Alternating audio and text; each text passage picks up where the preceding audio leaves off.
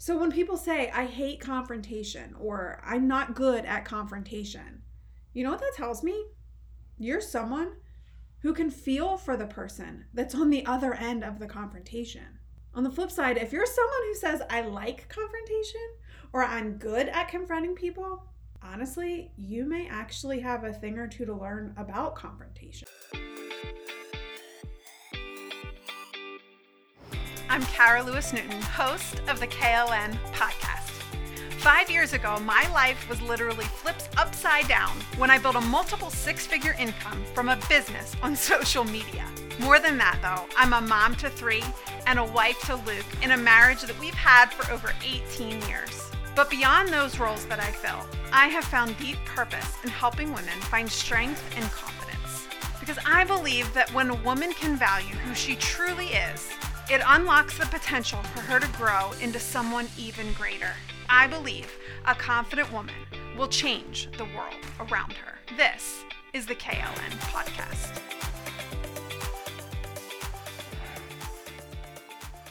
Confrontation.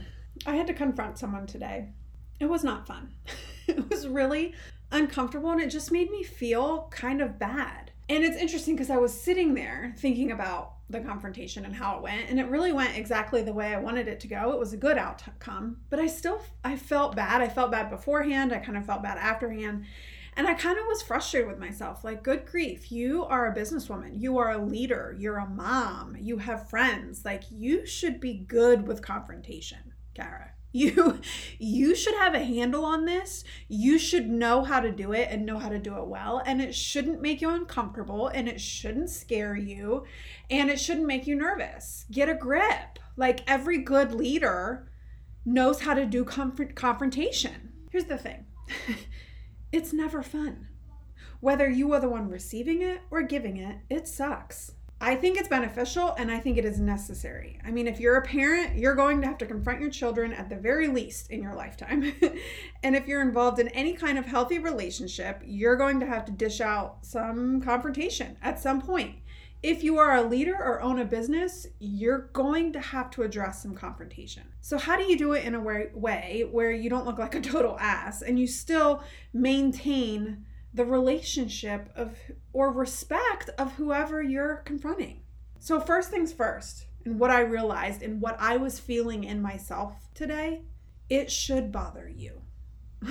Whether you're receiving the confrontation or giving it, it should be uncomfortable. If it's not, then you're probably doing it wrong. If you enjoy confrontation, you're probably doing it wrong. If it doesn't bother you, and it doesn't make you have a pit in your stomach, guess what? You're probably doing it wrong. See, that's what I realized. Confrontation, it's uncomfortable. It's uncomfortable for the person giving it as much, if not more, for the person receiving it. It should be. I think the first thing you have to know about confrontation is that you need to be able to put yourself in the person's shoes and empathize with the person that you're confronting. Like, how is this going to make them feel? You have to do that. And that's what makes it uncomfortable. That's what makes you feel nervous, because you think, if this were me, I would hate this, right? You're afraid they're going to be upset. You're putting yourself in their shoes. If you can't do that, you're just not going to be able to deliver it in the way that it needs to be done. If you can't find the compassion and the empathy for what that person is going to feel, then you're probably not ready to do the confrontation. So when people say, I hate confrontation or I'm not good at confrontation, you know what that tells me? You're someone who can feel for the person that's on the other end of the confrontation. On the flip side, if you're someone who says, I like confrontation or I'm good at confronting people, honestly, you may actually have a thing or two to learn about confrontation. Because if it doesn't bother you just a little, I don't believe that you fully have tried to feel what the other person is going through. Your goal probably isn't about making them better, but more about you being right. Okay, so once you're good and nervous and uncomfortable, you're ready to go have a confrontation. Yay! Who's excited with me? Right, that's about how I felt today. The first thing you want to do is find something good and encouraging to say about the person you are confronting. I don't care if you hardly know the person.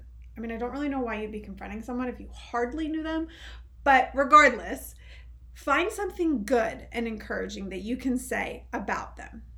Be genuine and authentic about it. Like, what is something they have done? What is a personality trait that they have, or something else that you admire about them? What this is going to do is break down the defenses that they may have put up before starting your conversation. It will remind them that you care about them and the kind of person that you are, and that you're not there just to prove a point. The next thing you do is you need to swiftly and specifically address what the problem is. Be specific, but don't go on forever. They don't need you to tell a 3-hour-long story on why this hurt your feelings, okay? Explain how it made you feel and why you felt the need to address it. This should honestly be the shortest part of the conversation. And then you're going to end the confrontation with another encouraging statement and a reminder of why this issue and that person is important to you. I always like to go into a confrontation reminding myself or assuming that the person did not realize the extent to which they had hurt me or offended me. I mean, even if they meant to at all, I try to assume the very least. Going in with that attitude will help you phrase your words so that you're not so accusatory. Because if you go into it assuming they didn't try to hurt you, your words aren't going to try to convince them how much they purposely tried to hurt you. Does that make sense? I think above all, you have to show grace. I don't care who it is, what the situation is, whether it's your kid, an employee, your parents, your spouse, show grace. The confrontations that have gone the best in my life, both from me and to me, were the ones where there was so much grace shown. And if you don't know what grace is, it's showing compassion and mercy, even when it may not be deserved. I know that when I have been confronted, I was much quicker to ask for forgiveness and to change my actions when the conversation was full of grace. And remember, just because you're afraid and uncomfortable doesn't mean you can't do a good job at a confrontation. It means you are feeling exactly what you should be feeling. They shouldn't honestly ever feel easier. It shouldn't ever feel easier to go tell someone what they did that offended you or hurt you or what they're doing that is wrong. But you will get better at using the tools so that you have a better outcome. And can I just say, if you're finding yourself always on the end of doing the confronting, it may be that you haven't left yourself available to have another person speak into your life.